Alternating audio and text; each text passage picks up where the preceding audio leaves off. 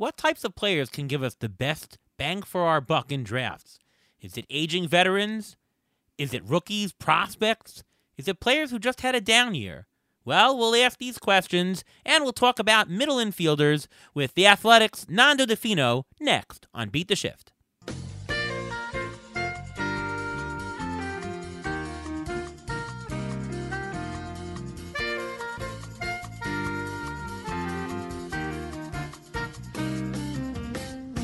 Welcome to another episode of the Beat the Shift podcast, presented by Fangraphs. I am your host, Ariel Cohen, and with me as always is Ruvain Guy. How are you, Ruvain? I'm doing great. How are you doing today? I'm doing pretty good. ATC projections are all out. Put up a nice risk article on rotoballer.com. Please take a look at that one. It'll give you a nice description of the interprojectional standard deviation, interprojectional skew, all those nice mathematical terms in nice layman terms. So check that out, and you'll understand a lot of stuff that I say, and you get a better understanding of risk, and so on and so forth. What's going on, Ruvain? I wish the lockout would end so I can give out some of my injury information here, because right now there's nothing coming out. All you know about the players is what they post on Instagram and Twitter. Yeah, I mean, we got Yu Darvish showing that he can pitch. We got Acuna showing that he can stand. What else is coming out here? Not really much. You can see that basically you see Wander Franco hitting. I mean, there's really nothing really out there. You see Jordan Montgomery throwing. I mean, there's very little out there. You have to really, really comb the internet to try to find anything. Yeah, maybe I should post a picture of me hitting softball, and maybe a team will sign me. What do you think? No, please don't do that. No. We got a great show today. He is the editor of The Athletic Fantasy Sports, and he's the host of the Athletic Fantasy Baseball podcast, the Under the Radar version. Welcome to our show, Nando Fino. How are you, Nando? I'm wonderful. Thanks for having me back. Feels good. Oh, our pleasure. And how's the garage doing right now? You know what? I'm bundled up, and it's still kind of warm out, so it's actually not so bad in here. It is. It's a very warm night over here in the New York, New Jersey tri-state area, and glad you could join us. So on to this show, as we generally jump right into it. In our strategy section tonight, we're going to talk about a couple of different sources for potential profit and evaluate which category we like the best, as well as maybe a couple of names in each category on who we think is the best chance for profit. Plus, we'll do our middle infielders and the middle end of the show. So check all of that out. Here it comes. So, Nando, on the whole, there are different ways that we can profit. There are different categories of players that sometimes give us a nice chance to make more than what the draft level of when we're taking players could be. Some of them are rookies and prospects. Some of them are aging veterans. You can have players who just had a down season, or you can have injury players who bounce back. What do you think is the best possible chance, or what category do you like drafting from that could give you the most potential profit? I mean, out of those, it's probably down season. That's my favorite. It's kind of like I've got a master's in history, and I'm really big on research. Like I just read all the time, and I don't know. Like you find some people who a couple of years ago everyone was falling over themselves to get, and either they got hurt or they had like a down season. And there was someone I was going through the rundown. There was someone who just stood out. Was it Meta Rosario? There was someone on the rundown who stood out to me as like the perfect guy who like 2 years ago everybody loved, like everyone was all over him. And now they're just like pretending they never had any, so like deleting things they wrote about him. And I don't know. I feel like this guy showed skill. You know, you look at he was number 8 prospect or whatever, number 16 prospect, and he had like 1 or 2 bad years, and he's still young. And anyway, I'm making up a vague player. But for me, it's the down season guys. I do think the best chance for profit though is the injury bounce backs. Interesting, Ruvain? Yes, I agree with the injury stuff. I think you can make the biggest profit there, especially when it comes close to draft day. If there is spring training going on and you hear these minor injuries that people think are actually major, you can actually profit if you're going to be actually drafting really early on. Now, I do agree with the bounce back because you know what, I majored in history in college also, so I do have that background as well. Really? Did you? Yes, I did. I had a dual major, so I loved history and I loved doing the research and stuff like that. So I like that, but I also like digging into these injury guys. This is my thing. I know when people are going to come back, or a good idea when they're going to come back, and when they're going to be at full strength. And that's the key. Knowing when they're going to come back is one thing, but knowing when they're going to come back in full strength, then you know how much money to spend on them. Wow, I didn't know that we had 2 history majors on the show at one time. Look at that. Fantasy baseball, guys. You know, it teaches you to research and to kind of like compute that. It's almost math in a way. It's like, here's a problem, go back in time and figure it out and find all these sources and examples and stuff, compute it, and then spit out, a theory. In a way, like on the surface, it's like, yeah, history, boring, social studies. But I guess if you've done it in college and stuff like, like 400, 500 level, it's kind of like the same. It's just almost like X plus Y equals Z. And it's having the patience to read through everything, because history is a lot of reading. So if you go through everything, you'll see both opinions, the opinions on a lot of different things, and then you can form your own opinion. I tell you what, it's taught me. It's taught me, like, if I read a recap of someone's press conference, I think it's garbage. Like, I have to go read the transcript because I can't trust someone else's interpretation of something anymore. Yep. So interesting. I mean, I found that really boring. I didn't read much in college. I mean, I took a bunch of math classes, and that was the end of it. 2 + 2 is 4, and you're done. Yeah, no, it's not that easy. Well, see, math is easier for you. Some people get these things, but some people, they just like sitting down and actually poring over these numbers, not mathematically, but historically. Well, my short answer on the question is I like aging veterans. I kind of think that when you do the upside-downside value-to-risk assessment, kind of think they give you the best return on investment. But let's go through some of the categories, and let's talk about some of the traits for all of them and a couple of players this year that might go. I like to think of things in terms of, I just mentioned, upside-downside risk. What's the positives? What's the upside? What's the floor? How low can a player go from the category? What's the hit rate? Like, what percentage of the time does it actually work out is important. And cost. Like, how much does the players cost from the kind of category? So, for rookies and prospects, we'll talk about first. I think that it has one of the biggest ranges of upside downside. Like, upside of a rookie is they can win you a league. I know, Ruvain, you and I, a couple years ago when Trey Turner came up, we drafted him, and he didn't play for half a year, but since we had him the whole time, no one could pick him up off of waivers, and he literally went off in the second half, and he won us the league, but some people held on to Jared Kelenic last year, and that was a total flop. I think the error bar is very wide with rookies and prospects. I think the frequency of them hitting is kind of low. I think that most rookies don't actually pan out on your fantasy squads. The ones that do are really good, but usually you don't really get it. The problem, though, I have with rookies is the cost. I think that you got to pay for some good rookies. Like, if you want to roster Bobby Witt, or if you want to roster O'Neal Cruz this year, you do have to pay an amount. Even Spencer Torkelson is going for some high amount. So I generally think it's a bad return on investment because they just hardly work out, and you got to pay for him. You guys disagree on any of that? No, I think if you pick the right one, though, like Spencer Torkelson, I think his NFBC. I'm sorry for the typing in the background, but I think he's at 254 right now. And if you put his numbers against Bobby Witt's, obviously you're gonna get the steals, whatever, and I know we'll get into that, but actually those two aren't matched up against each other. But either way, like, I think if you pinpoint the right ones who no one's paying attention to and who know, like, everyone's so down on Detroit always. Maybe it has something to do with the team. I don't know, but like Spencer Torkelson to me at 254, he should be like 154 right now with what he did last year and where he can play this year. I'm all over him. Interesting. I was listening to James Anderson talk, and he actually thinks Riley Green is going to have the better season this year. And actually, if you look at their profiles, somewhat similar between the two. Maybe Riley Green could have a better batting average potentially. That team is going to be so that team is. I would put them in like a wild card dark horse, maybe even win the division dark horse.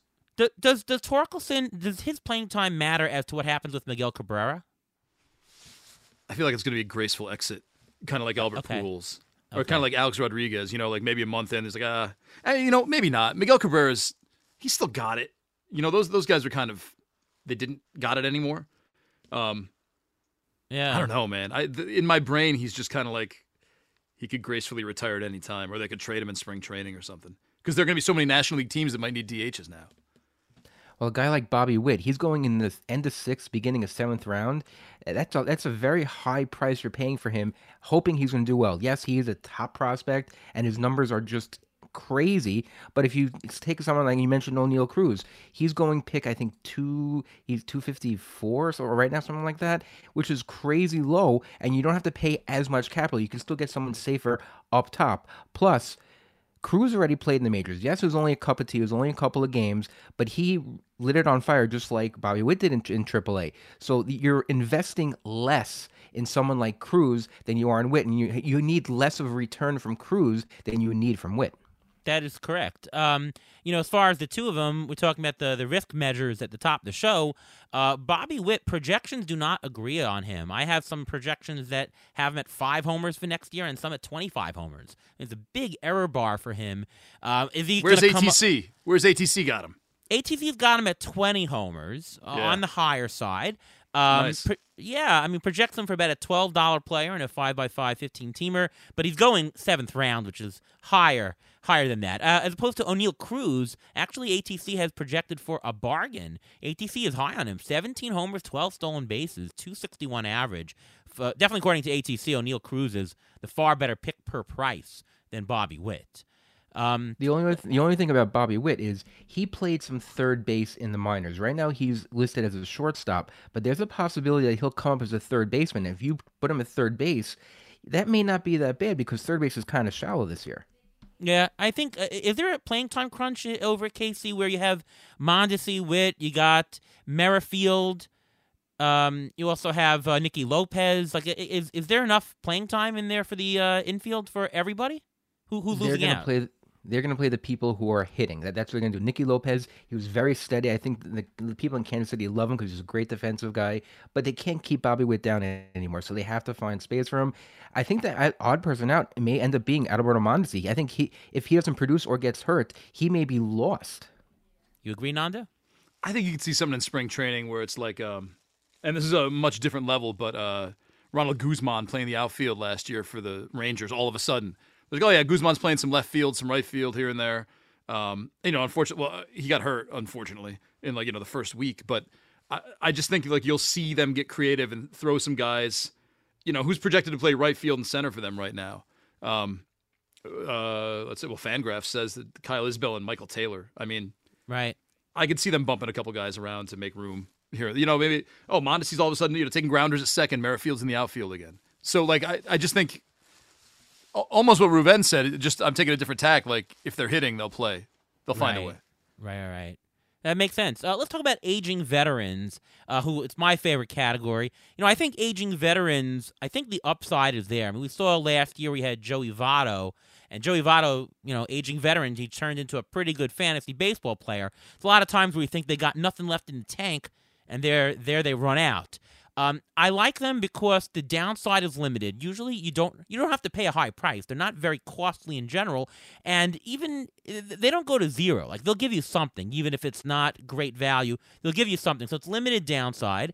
Cost is low, and the hit rates are high. I think that more than 50% of the time, these aging veterans do return much of their value. So if you put it all together, I like this category. I'll give you a couple names, and maybe you can start and tell me which you think are the best ones for profit. Maybe one of the players who's going to be a big bust.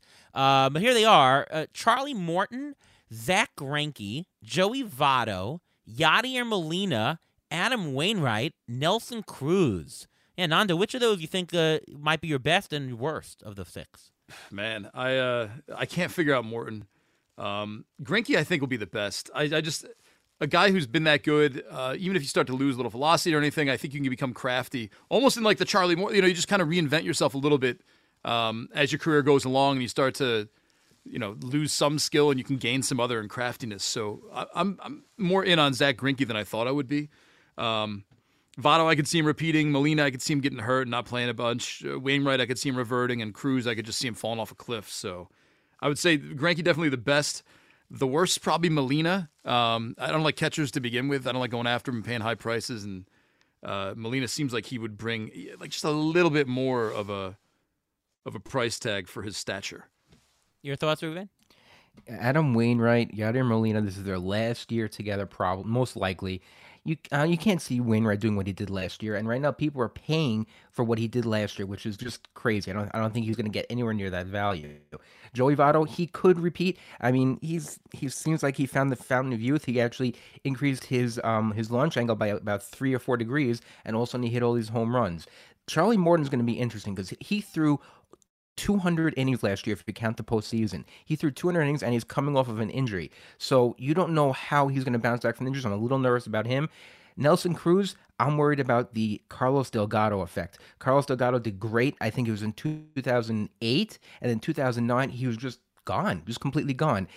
One of these years is going to be Nelson Cruz last year. I think this is going to be the year he's going to just fall off the cliff. And I do think Zach Greinke is the safest of this group because you're going to pick him right now. He's currently at he's at pick 332 right now, which is or he was at 330. He was at 280 or either 332 or 280, depending on which ADP you're looking at. And you're not putting that much money into him, and you're knowing what you're going to get. You know they're going to say that in spring training his velocity is down again because he does it every year. And you know what? Everyone's going to get worried about it. His ADP will drop, and I'll take that whip of his. I have no problem with that.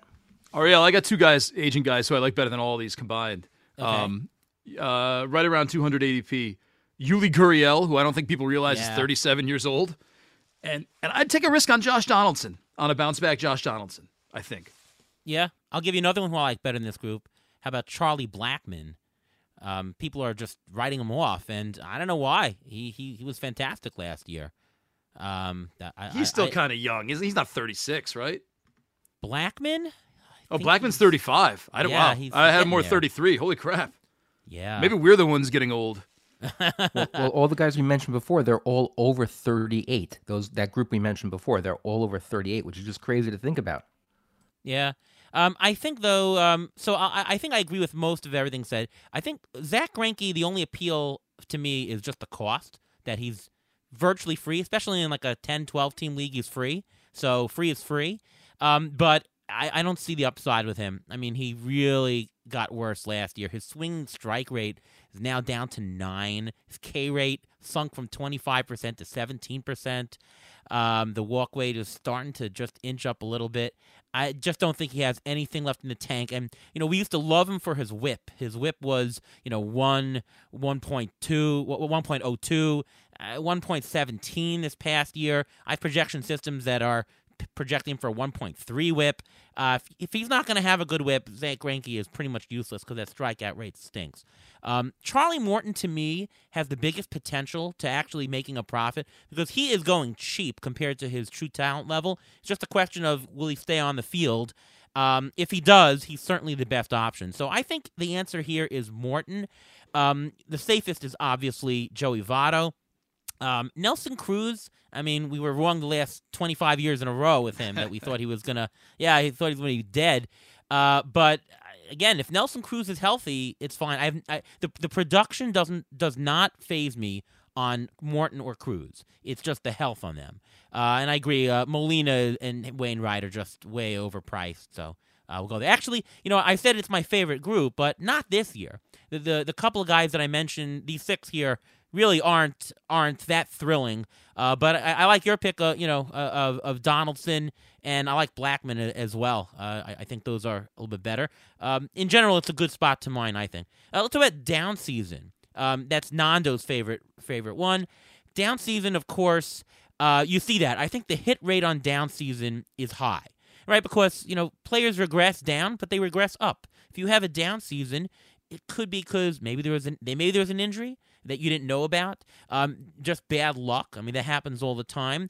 In terms of price tag, it's a mixed bag. Sometimes players have a down season and they're still priced high, and sometimes you get a nice discount, so it really depends on the player.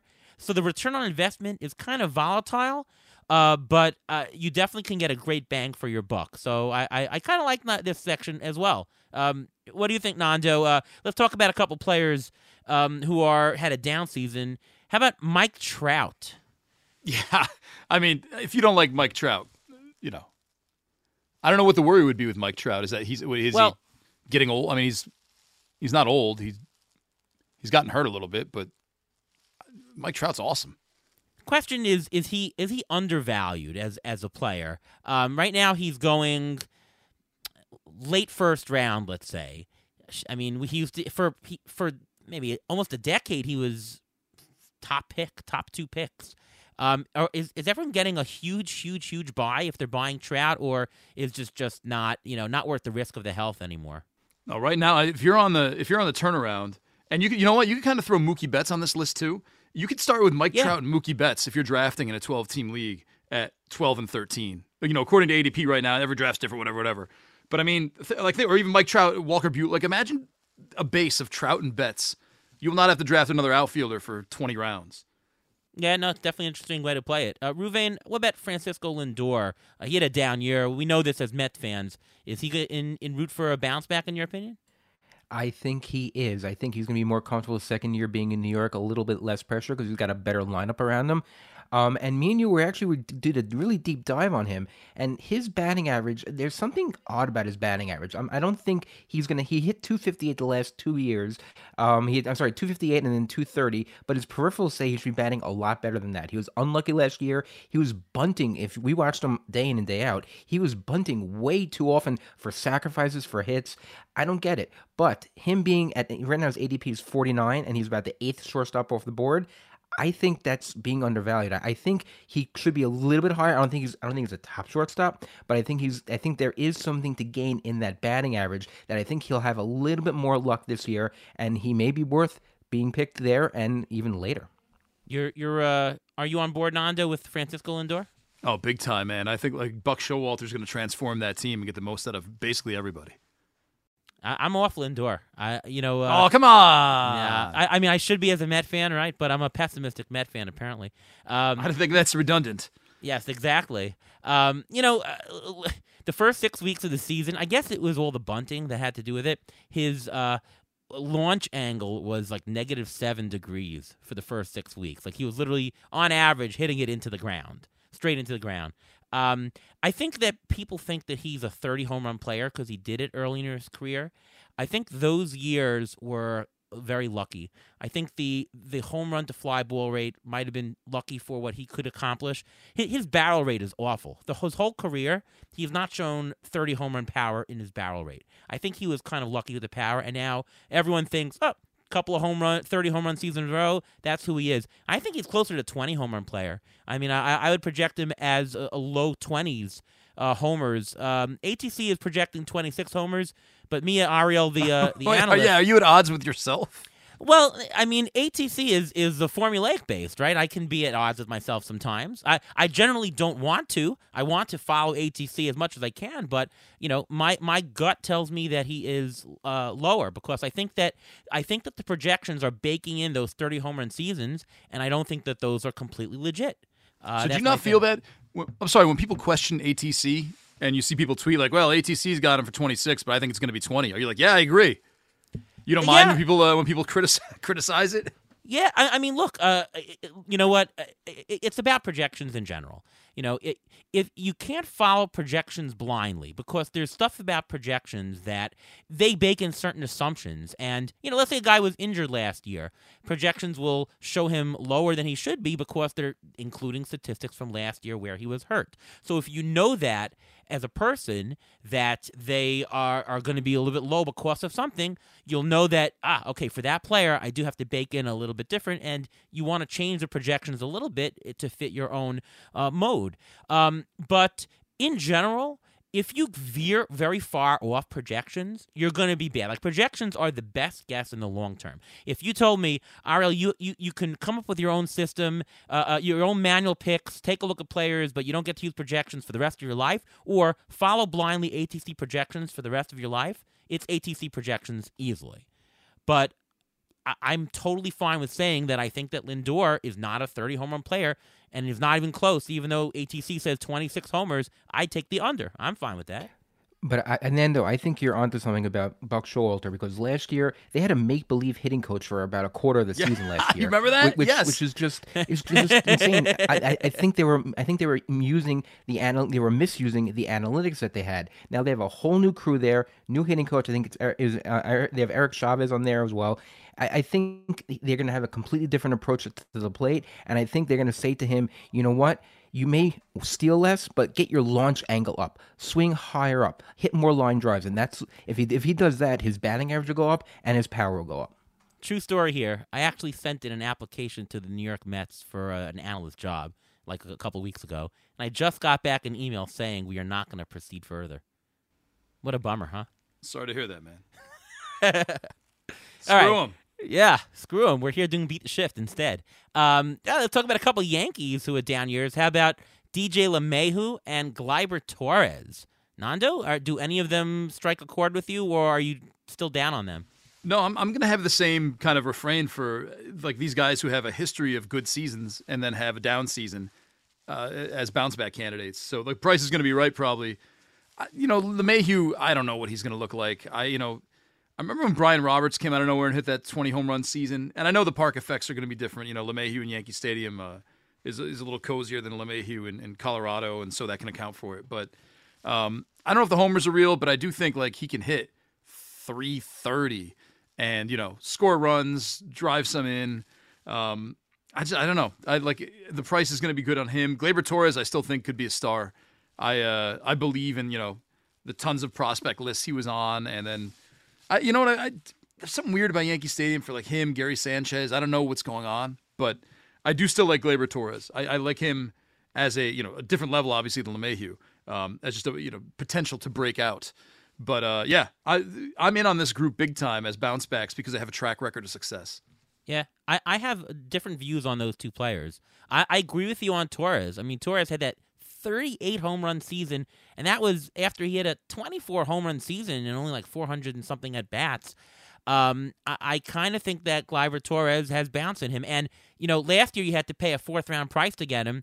Now he's going in like the 10th round. Yeah. I disagree about LeMahieu though. I think that he was lucky. I think that the combination of Yankee Stadium on the first comeback and the ball. I think the ball in the bouncy ball in 2019 and maybe carried over to 2020 gave him that extra power. I mean, he was showing these homer to fly ball rates that were insane for him. He's not a 22% home run fly ball person, DJ LeMahieu. He's just not. But I think LeMahieu has a much better chance of bouncing back than Gleyber Torres. I'm very down on Gleyber Torres. Gleyber Torres, think about this. In 2020 and 2021, he's had 12 home runs in his last 676 plate appearances. Okay, where did that power go? When is it coming back? How is it coming back? How is he turning this around? I think the only way he actually turns it around is if he gets traded. I think he needs to change the scenery. Just like him and Gary Sanchez, I think they both need to change the scenery, and I think they'll take off wherever they go. But as long as he's a Yankee, I don't think he's going to be there. I think he's going to just continue to be what he is. I disagree on Torres. I think that Torres, one of the issues is that they asked him to play shortstop. Yes. And he's not a shortstop, right? Yes. That can mess with somebody. I think so. And I think I think it matters if the Yankees sign one. If they sign a shortstop, maybe Correa, and he moves over to second base, I think that a lot of his woes and his angst and pressure goes away, and I think he can get back to hitting where he doesn't have to really focus on the defense. I mean, he's probably running drills all the time on the field on fielding and doing less batting practice because he's got a shortstop for the Yankees. Jeter, I mean, he's got to cover those shoes. He had 18 errors last year as a shortstop, man. Yeah, it's unfair in a way. Didn't he come up as a shortstop? I mean, wasn't he a shortstop until Didi got there? Everybody comes up in the as system. a shortstop. He was a shortstop. But everybody, but who comes up as a second baseman though? Everybody comes up as a shortstop. Well, they groomed him as a shortstop to take over after Derek Jeter left, but it didn't work out. They signed Didi instead. They traded for him, and that's why he ended up moving to second in the first place. Yeah, well, with LeMahieu again, I think it was fluky, and I actually listened to Rates and Barrels today with Eno and DVR, and Eno was saying that he thinks that the ball this year in Yankee Stadium was more of the new dead ball than it was the old live ball. Like the Yankees might have gotten a larger mix of the new product. So I kind of believe these statistics more than the old ones because in 2021 they're going to be using more of the dead ones. So if you believe that, LeMahieu actually will be more of a bust than Boom. All right. Well, I don't. Yeah. We shall see here. Injury bounce backs, another category. I guess Mike Trout, though, should have been put in that category. He's more injury bounce back than anything. Although it was more missed time than bad play.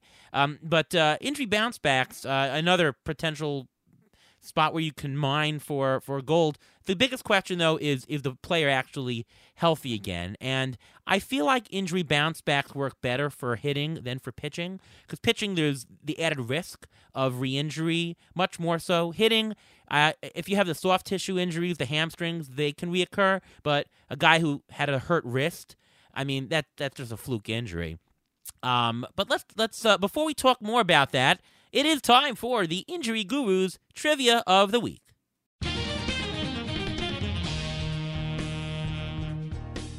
So we're going to be discussing 4 different players now who missed some time, who were injured last year and maybe undervalued this year. I'm going to name 3 of them. I want you to name them in the order of the most games missed by the player. Okay? Name them in the order of the most games missed. I'm going to give the 3 players. Luke Voit, Adalberto Mondesi, or Jack Flaherty. Put them in order of most games to least games missed last year. I'll say Voit, Flaherty, and Mondesi. I feel like Mondesi, we talk about him missing a lot of games being injured that carried over from years past, and not so much this past year. I'll say Voit, Mondesi, Flaherty. Well, the answer is Flaherty missed the most games last year. He missed 103 games, and believe it or not, Luke Voit and Mondesi missed the exact same amount of games. Oh, that's your question. They both missed 100 games last year. Flaherty missed 103. Okay. So, close. Yeah, but you got to divide Flaherty by 5, so it really was only 20. So we were right. well, the issue with Flaherty, and I think Flaherty is the most undervalued of all of the group, and that's going to also include Lance McCullers. If you want to throw him in there, because Flaherty, he's only 26. He had an oblique issue that I think led to a shoulder issue, and now he has a full offseason that he's completely healthy because he did come back toward the end of the year. Remember in 2020, the Cardinals kept starting and stopping because of COVID. That season wasn't normal. Last season wasn't normal, but he has a normal offseason, so I think he is the most undervalued of this list. All right, so the 4 we're going to talk about is Mondesi, Flaherty, Lance McCullers, Luke Voit. Who do you got as your favorite and least, Nando? My favorite probably should be Jack Flaherty, but I don't know, man. I'm weird when you miss a lot of time with shoulder, and I know a lot of it is oblique, but like if you don't have surgery, I just feel like it's going to pop up again. And it's not like me advocating for surgery. It's just a very vague-ish way I read this. Like, oh, he had the forearm strain. Next year he's going to need Tommy John. Like, it's just a matter of time until something happens. So for me, the shoulder, I mean, maybe he learned his lesson, and I'm 1,000% on board with Raven. And, the oblique led to the shoulder. Like, the overcompensation is going to mess you up. But, man, I just like Flaherty. And if he really does come in okay, he's awesome. So Flaherty's my favorite. Probably Voigt's my least favorite. I don't know where Voigt's going to find playing time exactly. Yeah. Again, National League DH is going to open up a lot, though. So he could be a huge sleeper. I mean, yeah, I can't. I think the Yankees are going to sign a first baseman. I just have to. I mean, is Freddie Freeman going to sign there, you think? I don't know, man. Chance. I don't know. I don't think so. I don't think Freeman's going to sign there. I don't think Rizzo's going to sign there because the Yankees need money to sign Aaron Judge, and I think they want to lock him up. They can't sign Correa and Judge and Rizzo or Freeman unless they want to just break the bank like the Mets are trying to do now. Yeah. Who do you like, Ruvain, from the 4? It's 100% it's Jack Flaherty. Luke Voit, maybe because he may have more playing time than people think he will. Mondesi, listen, you either love him or you hate him. It's one or the other. And I'm the ones who are on the fence. I'm actually somewhere smack in the middle. I hate to say that, but I am, because every year I say I don't want him, and every year I have him on one of my rosters because of where he is, because of his value. Another guy who we're not mentioning at all, we haven't mentioned yet, is Ronald Acuna. Acuna's coming back from injury too. We're seeing all these videos of him playing. Right now, his ADP is toward the end of the first round. I think he is the most undervalued. Well, I don't like any of those four at all, really. I can't believe I'm Well, saying you're not supposed this. to like him, right? I mean, you're forcing me to make a decision. Yeah, no, I know. I mean, Flaherty, again, the skills are there, and it's just a question of, is he going to stay healthy? And it's so risky for me. I think Mondesi is the best of the group, but because Mondesi has the highest upside of all of them. Mondesi, if he plays a full season, he's a potential first-round buy with the amount of steals he has. So I think because of the upside and because I don't think these injuries are debilitating. Like Flaherty could be knocked out of the year. McCullers could be knocked out of the year. Voigt, I mean, he seems worse than Mondesi for health. Mondesi has the highest upside, so I like him. But Acuna, I mean, here's the one thing I'll just say is that as soon as spring training starts, and hopefully it'll start soon with the lockout, as soon as Acuna steps on the field, his price goes up. Like, he's going at the back end of round one. He's going to go right in the middle of round one the second he goes. So if you're going to buy him, you're definitely worth buying him now as opposed to later when his price goes a little bit up. But Acuna, I mean, we talked on the show, he should get back to his production relatively quickly. People recover well from that kind of knee issue. The only question is whether the recovery is going to be April 1st or May 1st or, unfortunately, into June 1st. And the other thing I'd say is that the lockout going longer, of course, helps Ronald Acuna, right? For every single day, for every single week that Acuna, that there is no season, there is a higher percentage of the season that Acuna will play going forward. And by the way, it's the exact opposite for Ramon Laureano in terms of the lockout. For more, he's going to be suspended for whatever number of games it is, and that's going to start whenever the first game starts. So if there's 20 games knocked out, it's just a higher percentage of the season. Laureano's value goes down. Just an aside on there. And any other bounce backs, guys?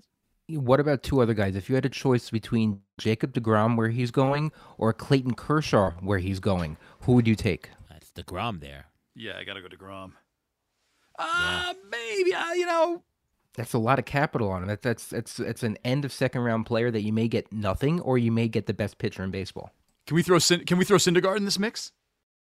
Does he count? Because he wasn't really. He's Tommy John coming back. Sure, he counts. Sure. So, I love Syndergaard this year. He's going to be on all my teams. I'm going to reach 50 spots higher. Why you like him? He's far enough removed, I think. I mean, he's still got it. He's far enough removed from Tommy John. Like, he's got that 18-month. He's already passed it. Yeah. So I think the old Syndergaard's going to come back and just, 160, 180 innings. I'm fine with. I think he's going to, dare I say, dominate.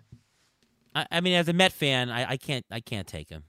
He was so great. He loved everybody, and he was a great Met. He was my wife's favorite pitcher, and now he abandoned the team. I mean, or did the team abandon him? I think the team didn't Takes want two to him. tango, my friend. I don't think the team wanted him. I don't think they wanted to deal with his quote unquote antics, even though he was probably good for the team and Mr. and Mrs. Met, whatever he did with them. But I think that being in a different situation will help him immensely. Being in California with the blonde, long, flowing hair, I think it's just going to do wonders for him. He definitely saved the Mets money on shirts, I'll tell you that. There's that. Yeah. That's all right. But they want to sell jerseys, so I don't get that. So, well, with that, that wraps up our strategy section here, and we move to the ATC undervalued players section, middle infield today. And just Nando, here's how we play this. Basically, as we just discussed in the middle, ATC is an algorithm that comes up with a great guess, and ATC is the best projection system, obviously. But we don't always agree. Like, just because ATC says a player is undervalued, that doesn't mean we as analysts think that he really is undervalued.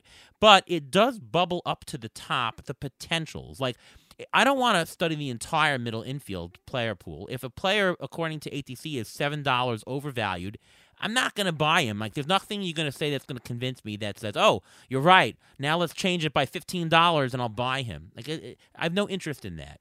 But if a player is $7 bargain, let's at least find out whether we want to buy him or not and concentrate on those. So the players today, let's start with Jose Altuve. Jose Altuve had a nice bounce-back year. He 600 at-bats, 31 homers, 278 average, stole 5 bases. Are you in on Altuve, who's a $2 bargain according to ATC? According to ATC, Nando? Oh yeah, big time. I think he's still got the stench of the cheating scandal on him. So that I think that knocks down his value a little bit when you're in real auctions. But if you look at the trash can bang percentages that guy did on Twitter, and you listen to the story about where Altuve went down and said, please stop doing that, it actually adds up. I love Altuve because everyone else hates him, and I have no problem having a villain on my team, especially when he's going to come at a great bargain. All right, Uwe?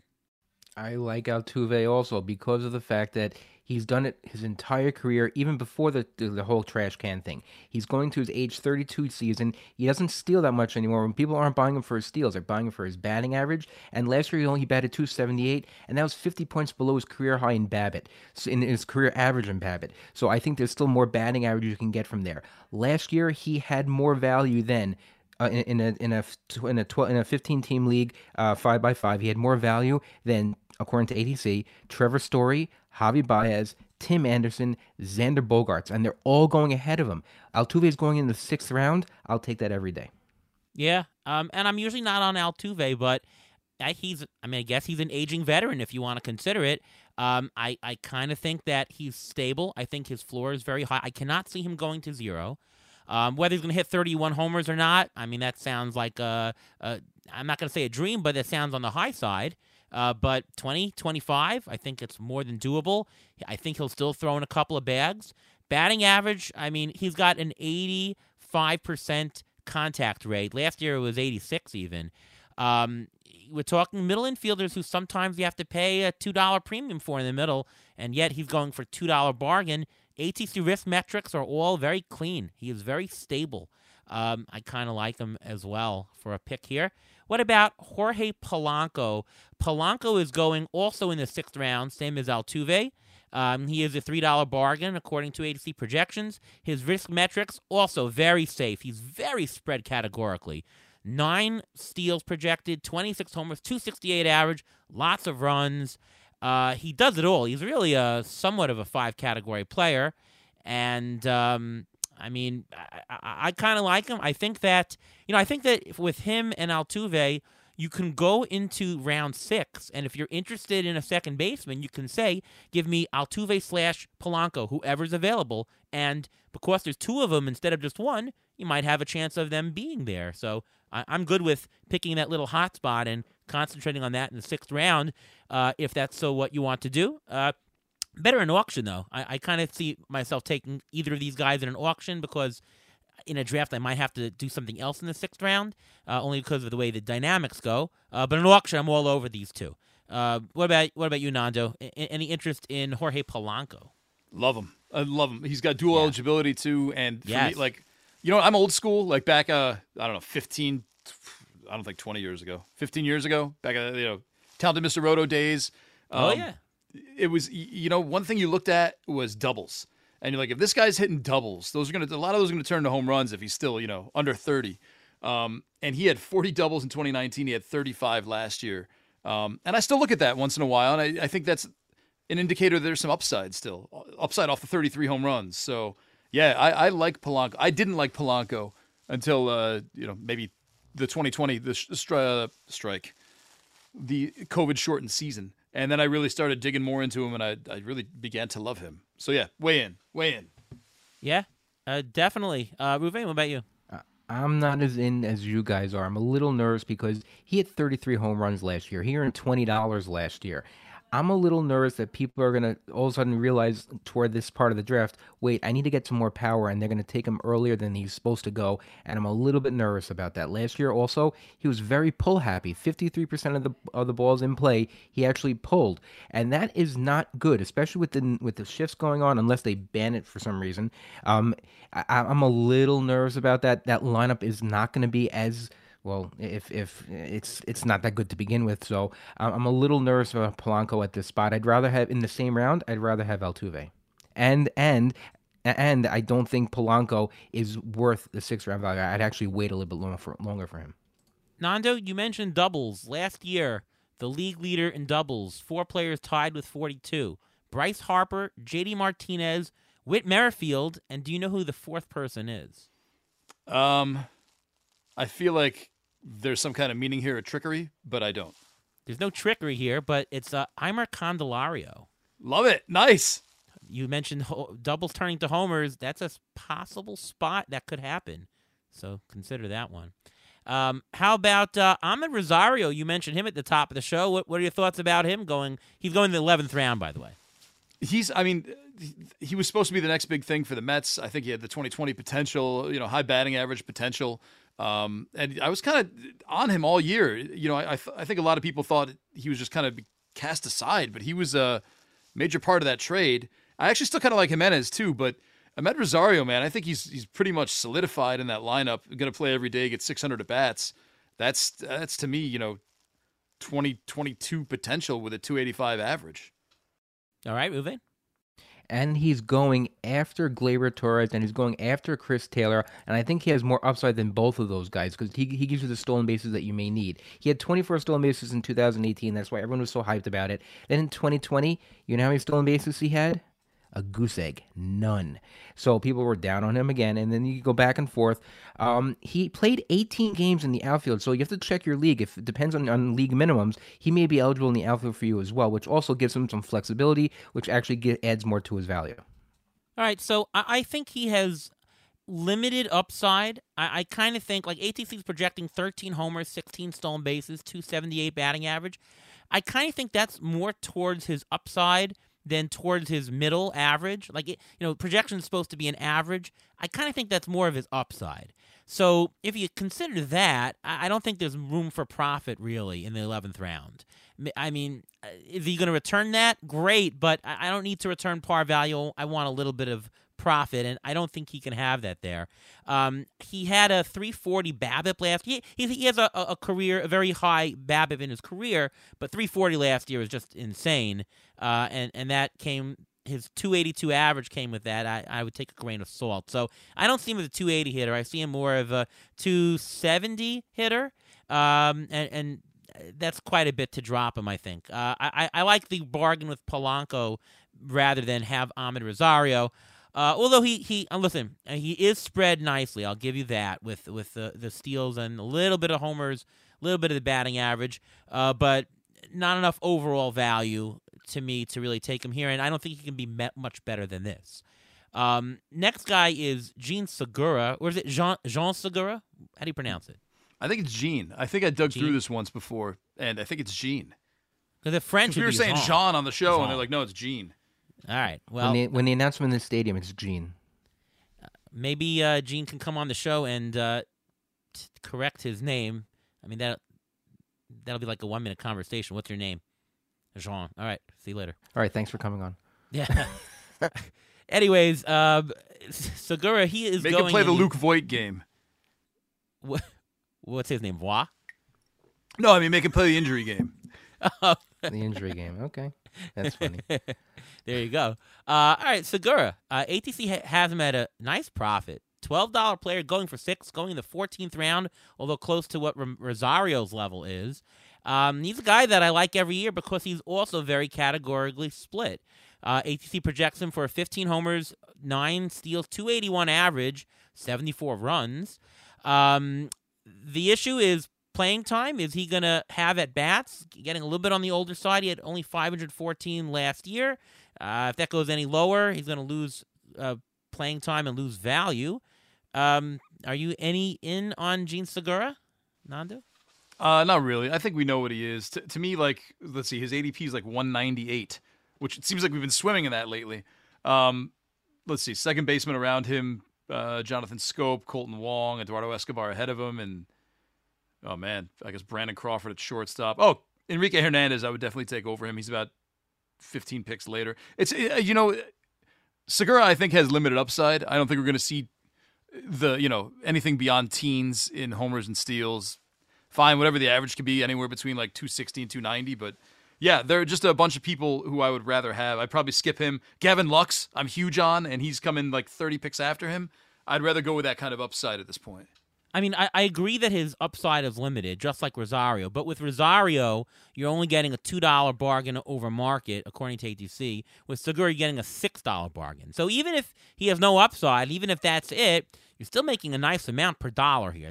It's a value proposition with Segura, is what I'm saying here. I agree on the upside. He is who he is. He's not getting any better than this, And he's also a leadoff hitter. He's a leadoff hitter for the Phillies right now, and hitting in front of that lineup, hitting in front of Bryce Harper, hitting in front of Rhys Hoskins. He's going to score a lot of runs if he can get on base. And with that, if he bats 270, 280, and he gets on base a lot, he doesn't have to steal to score. He will have to just trot home with a lot of the home runs that'll be hit behind him. So he's going to get you a lot of runs, and that's a sneaky way to get runs. And you know what, Nando? If you're going to skip him, I hope everyone else says skip him too, because I'll gobble him up even in later rounds because he'll keep dropping.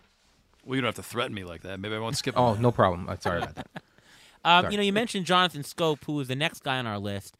I like him even better than Segura for the value. $10 player going for 5 is going in the 15th round, so you can get him even later than Segura. He has the trifecta of ATC volatility metrics. Projections agree. Projections, if any, are up, and he's categorically split pretty well. He had 85 runs and 84 RBIs last year. You mentioned the Tigers on the upswing. He bats in the middle of the lineup. He's going to bat 5th.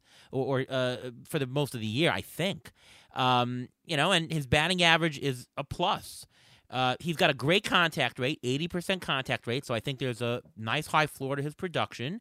The counting stats will be high. I mean, RBIs and runs are 40% of your offensive production.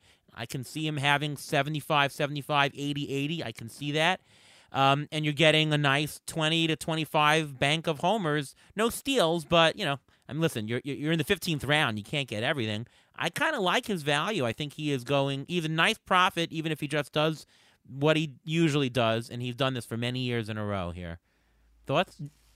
Yeah, so how Ruven is with Segura is how I am with Scope. I think Segura still has some fans, as we just saw, but I don't think Scope has many at all. And he for me is that guy who offers steady production. So likey. Thumbs up, Ruven? 100% thumbs up. I love this play. He's also eligible at first base this year, so that's an added flexibility for him. But do you know that last year he earned the same amount of value as Jazz Chisholm? Think about that. Think about that. He earned the same value. If you're in the same value and you're getting him so much later than Jazz Chisholm, and he's dual eligible both at second and at first, why would you not want him? Hey, Nando, what are your thoughts on Jazz Chisholm? Because everybody I listen to and read is so up on him. I am so down on Jazz Chisholm. I think he is way overpriced in the 5th round this year. Yeah, I mean, you're going to have to pay. I like him, but he's not. Yeah, for me, he's 8th. I would be comfortable with him. And I think the buzz is just going to keep going up and up and up. I mean, he might earn it. But for me, it's my drafts kind of end up going a little differently than they would where I would pick him in the 5th round. I don't think auction either. He would come in. I don't know. I like him. I kind of liked him when he was kind of more of a bit of a secret last year, I guess. Even though it's not really a secret, but I mean, maybe he didn't have his believers last year. I think he's going to be great, but I won't be taking him into the 5th round, if that makes sense. Yeah. Do you know what his batting average was from June 1st on last year, Jazz Chisholm? 232. His slugging was under 400. He was a rookie, WRC plus of 86. Are you saying people figured him out, or are we just saying I think he was incredibly lucky and hot in the first 2 months, and he played over his head. I mean, but his track record suggests that he'll be fine. I would think. Yes, but not a 5th round value though. That's the problem. He's not going to be a 5th round value. He might figure it out, but will he figure it out this year? I don't know. I don't want to pay a 5th round price to figure it out.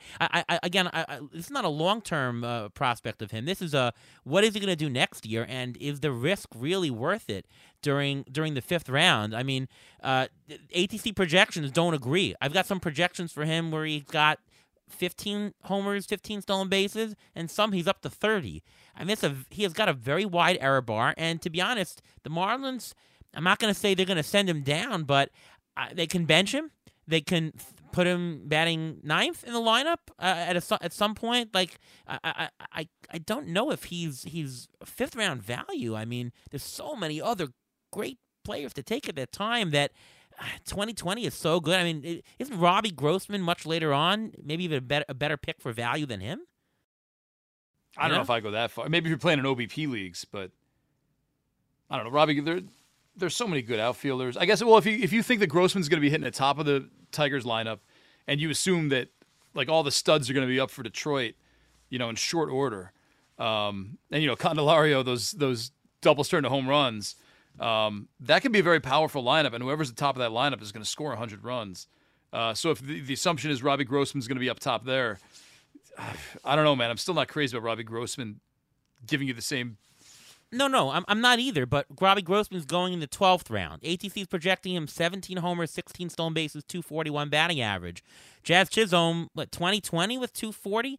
I mean, what are you getting for 3 more homers and 3 stolen bases? You got to give up a 5th-round pick? I think the value proposition is bad for Jazz Chisholm. You're paying for the name. That's what you're doing, and that's what you shouldn't be doing. You're paying for half a season. You're paying for half a season. Well, actually, you're also paying for before he got injured also, because he did get injured, and that may have affected him a little bit, like he tried to push himself. And also, that lineup, the Miami lineup, is not that great, and it's very unproven. So, roster resources have him batting second. You have Jesus Aguilar behind him. You have Jesus Sanchez, who's an unknown right now. I mean, there's so many question marks in that lineup. They can easily pitch around him. Next 3 players are all going in the 21st, 22nd rounds. Sort of a hot spot for ATC. Again, a hot spot is where you have 3 or 4 undervalued players at either the same position or have the same type of statistics, and they're all going for bargain. And the notion is if you have 3 there, instead of saying, I really need to get player A or I target player B, you say, take A, B, or C. I don't care who. They're all going for bargain. Whoever comes up, and, someone will come up because you might get one person who loves J.P. Crawford. We're going to do J.P. Crawford next. Maybe some player loves him, but nobody's going to love every single player in your hotspot. So he will go at somebody will go at ADP. J.P. Crawford, Miguel Rojas, David Fletcher. Let's start with Ruven on this. Which one of those do you like the best, and any information about them? Well, first of all, for Miguel Rojas, he had surgery, or he was supposed to have surgery until all this information shut down. He was supposed to have surgery on an injured finger that ended his 2021 early. He could go with 10 home runs, 13 stolen bases still, 260 average. They have roster resources, also has him batting leadoff. Yes, again, I mentioned the Marlins lineup not being that good, but still being a leadoff hitter somewhere. And right now they have Miguel Rojas being a leadoff hitter there. So I like his value there, and it's also a quote-unquote injury bounce back. But I like David Fletcher the best. David Fletcher can play anywhere. He played 20 games at shortstop. He can play at second. He played at third when Anthony Rendon got hurt in a couple of years ago. He's not going to give you that much, but he's a perfect guy to have on your bench at the end. He can hit you 5 home runs, 12 possible stolen bases, and the main thing is he's not going to kill your batting average. He'll hit around 270. If he hits around 265, 270, and he's on your bench and he can fill in whenever someone gets hurt, that's the perfect bench player that you want. All right. What about you, Nando? Yeah, I actually agree. I don't know. I'm gonna go. I'm not crazy about Crawford. I was for a little while, and then I think he just kind of showed us what he was. And he's not even gonna hit double-digit home runs or steals. I don't think. Maybe more steals than homers. Rojas, I like the idea that he'd be batting the top of the order, but I think a lot of that can change. There's still some moves to be made. I think Kim Ang still has some moves to make. It's really, she hasn't had a shot yet to show off her wares. So I think the Marlins still have a couple moves left in them. Fletcher's just flexible enough, man. That's, I don't think he's going to be that guy who's finally going to settle into one position.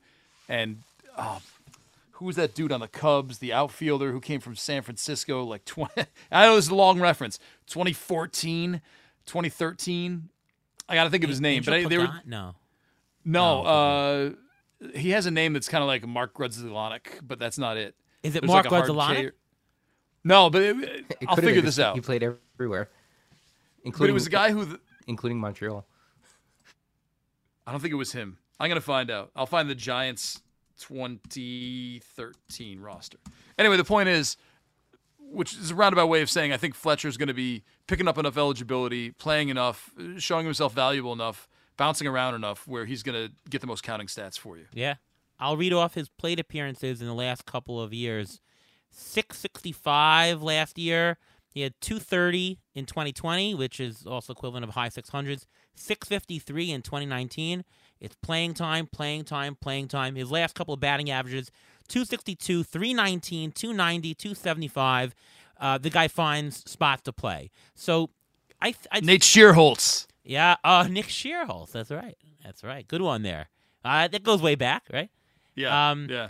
Fletcher, I think it depends on the format. If you're in a deeper format where you want roster spots that have a lot of counting stats, a lot of playing time, Fletcher works better than all these guys, right? If you're in an 12-team AL only league, if you're in a deeper than 15-team mixed league, Fletcher is going to be the steady, tried and true. He won't get you much, but he'll get you enough value that it'll be well worth his cost. I think Miguel Rojas, to me, is better in a more shallow league, 12 to 15 team mixed. The Marlins like him. They put him in a nice spot in the order. He doesn't have much power, but he does have the 10-10 ability with a high batting average. And I think he'll get there. Crawford, I think I agree with Nando. Like we had high hopes for him, but he might have just flamed out. And he does no power whatsoever.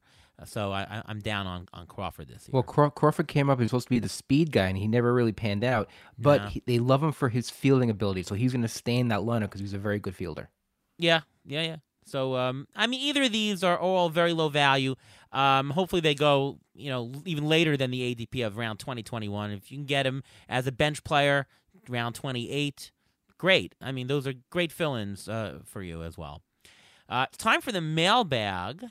Couple of questions here. First one from PSU Castro. He says, "Hey, Ariel, been listening to you on your podcast and anytime you're a guest elsewhere. Really enjoy the strategy and mining value discussions. Can you talk about your methods for converting projections to values and the different ways that other sites do that portion? Cheers." Well, thank you, PSU Castro, for that. It's kind of complicated to get into a math discussion as far as converting projections to values. The two major ones are SGP and Z-scores.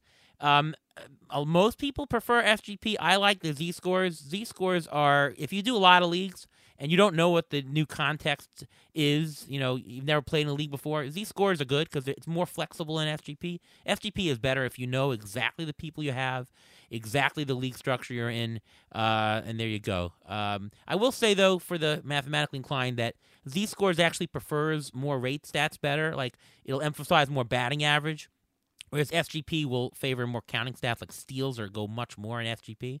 But that's just a side. I like Z-scores. It's easier, more flexible to use. All right, John asks, "I know that Dynasty Keeper isn't really you guys' bag, but what are your general thoughts on player valuation for a limited player pool? Restated, if a large percentage of players are already rostered, how do I think about market premiums in a free agent auction?" Well, Nando, do you play any Dynasty leagues? Oh, yeah, I love Dynasty leagues. I've got about a half and half split between regular and Dynasty. Okay, so maybe you can answer us. Well, Ruben and I are not big Dynasty Keeper guys. Well, what do you do if a lot of players are kept? How do you gauge market premiums? Like, steals guys pushed up, saves guys pushed up. Like, how does that work? Well, for me, so I'm in I'm in a score sheet, I'm in a points league, and then I'm in a two regular rotos. So assume maybe you're keeping 10 out of, Dynasty leagues, you'll be keeping a lot more, but So basically, what I do is these leagues are on CBS. First thing I do is go to their projections and I sort by whatever my team is lacking. I think a lot of people do this before you start your roto league. You go through, you see what players you want, where you could fit under the. You do some fake run throughs, and you add up all your numbers, and what won Tout Wars last year in a 15-team league. What were how many home runs did you need? This, and this, and you make those your targets. So wherever I'm lacking on my targets, I just see what their projections have. There's obviously a lot of stuff I disagree with on there and I want to do my own, but it at least give me an idea who's out there and where the tiers are going to fall off. Because I think the majority of people doing these, especially online, are going to kind of, in the draft room, sort by this, sort by that. So I'd like to know, here's a tier, after this guy who's projected for 20 steals, there's a guy with 12 and 11 and 10, and there's a guy with, 5, 4, 3. So that's basically how I start. Identify just the players I like. Basically, I'm going to have my favorites no matter what. I'm going to have my sleepers no matter what. Again, I like a lot of people who a lot of people don't like, so that actually plays well for me in Dynasty because if they hit, it's not like they hit from July on for me. It's they hit from July on and then for the next 5 years. Like Adolis Garcia's on all my teams. I got a great year out of him last year, but I've got him now until I don't want him anymore. It's a weird combination of things, but if you're just talking about scarcity, I think the best thing you can do is go to your league page, sort by projections, and just get an idea off of that, and then start picking up the players you like in the categories that you need, and taking some shots like plus minus 5 steals with their projections. They're not the end all be all, as Ariel has even said himself. So that's the base of how I start looking when I have a very limited pool and I need to make some moves. And can we get an Not auto counting lease? trades and stuff. Can we get one of those? Annalise! There we go. There we go. All right. No, that's great suggestions. I mean, I don't play many leagues, and you're right. It's not just about the players. It's about what you need. I mean, I think the pricing for yourself has to do with what your category needs are as well. That's a great suggestion. Anything to add to that, Ruben? No, I think he answered it pretty well because we don't really do many dynasty leagues, so it's kind of harder for us to give a better answer than what he just gave. So I'll plead the fifth. I mean, the only thing that we do in Ruben and I do a home keeper league is, I mean, just in terms of player values, we compute what they would normally go for value. We subtract out all what they're being paid for, all what the players who are already being kept are worth, subtract them all out, and then there's going to be some inflation, right? If in a normal auction you would have $260 for $260 of value, maybe you're going to have $220 for a $200 value left. So all prices are going to be inflated. So, you do have to adjust any price for that. And if you think there's a market premium for steals or for saves, you'd apply that factor as well. That's the only thing I can think of, but I like Nando's advice on that.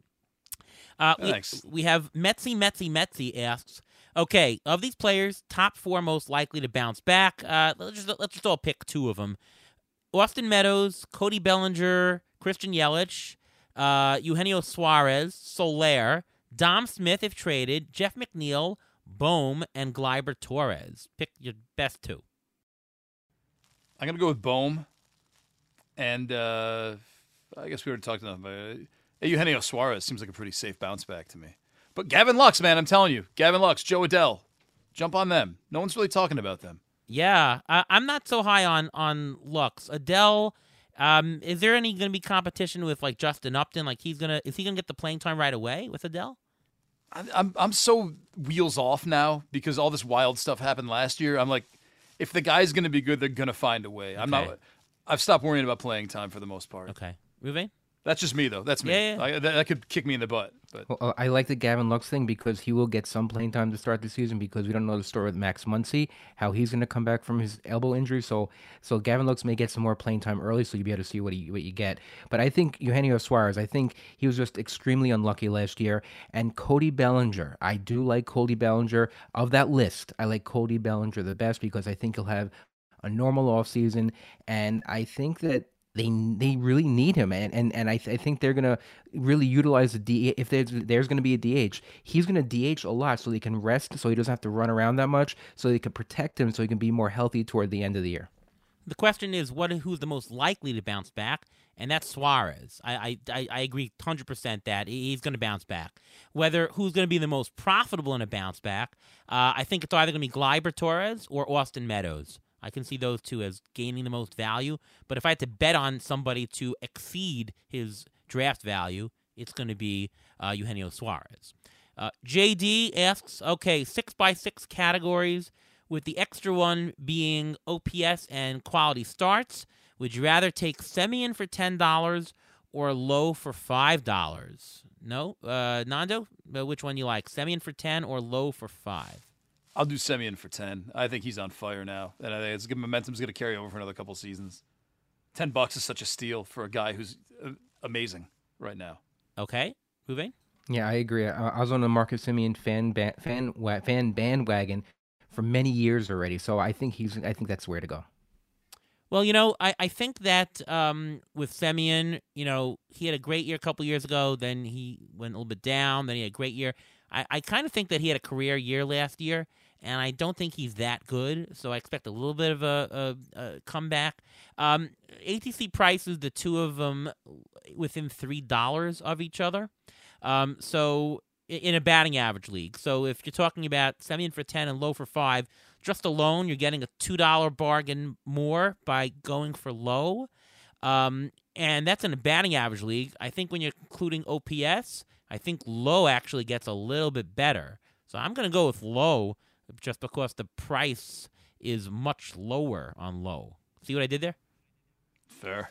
Wow. Okay. But what if it was Lau? It would he would go then Lauer. Ruin the pun, yeah. The price is Lauer. Yeah, the price is Lauer. See, I'm prepared for everything on the Beat the Shift podcast here, Nando. Nice. Thank you. Yeah. All right.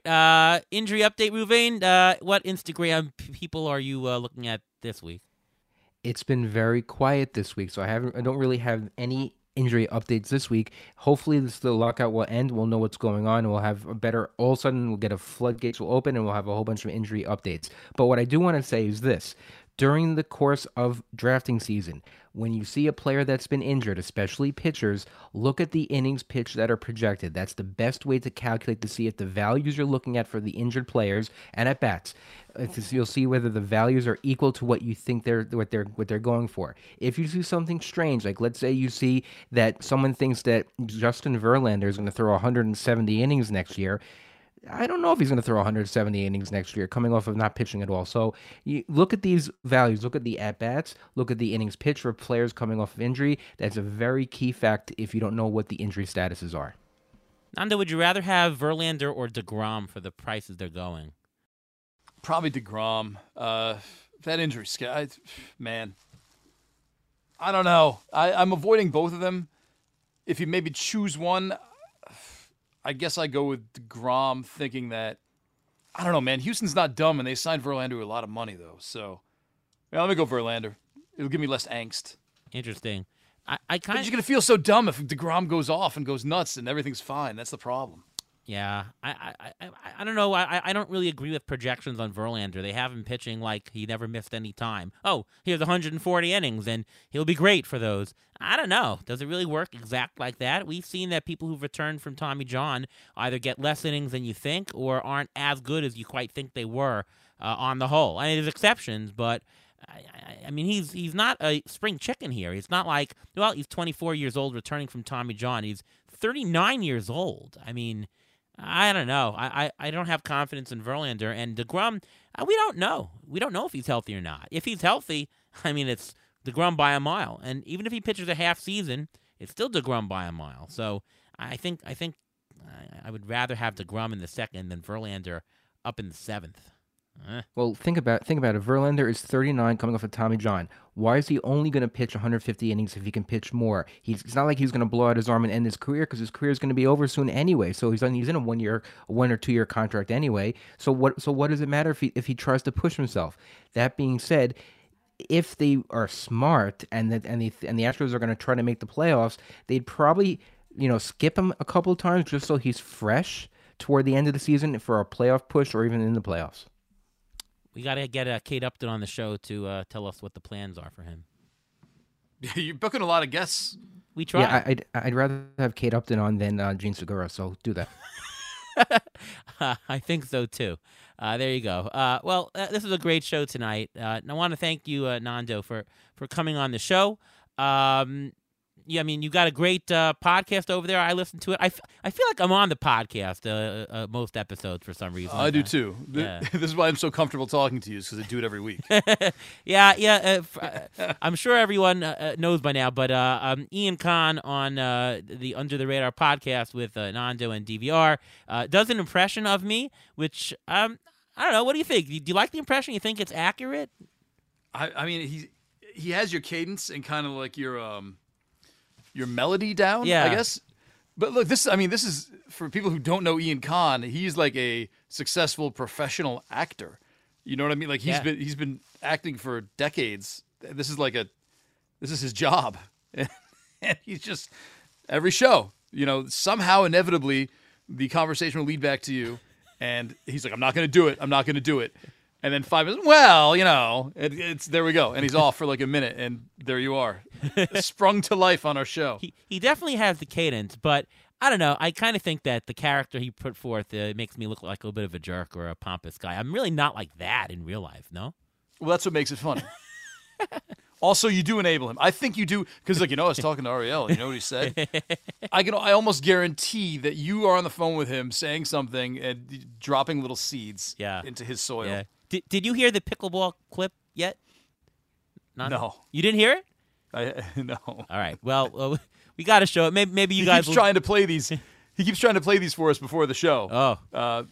But we have it DVR kind of. He's like, no, we gotta record. I will say the pickleball one is worth listening to, and maybe you guys will put it as a post credit thing on your show. But the pickleball one is the funniest one yet. I do have to say that. So definitely listen to that and put it on your show. That'll be funny.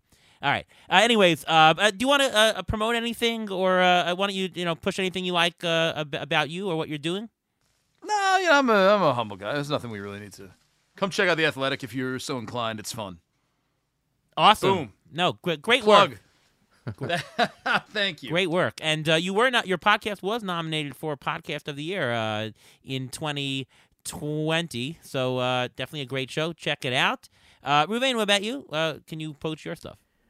Sure. You can follow me on Twitter at MLB Injury Guru, where I will be eventually tweeting out injury updates as soon as they're available, and I'm going to tweet them out fast and furiously before the season starts. Also, you can catch my weekly article on Rotoballer.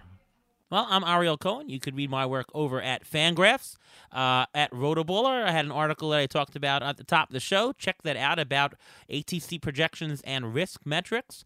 ATC projections are up on all my sites here, including those two and CBS Sportsline, so check that out as well. My Twitter handle is ATCNY, and of course, you can always listen to me on the show here, the Beat the Shift podcast, every single week. All right. Well, once again, thank you to Nando the Fino for coming on the show, and from all of us here at Beat the Shift. We'll see you next time.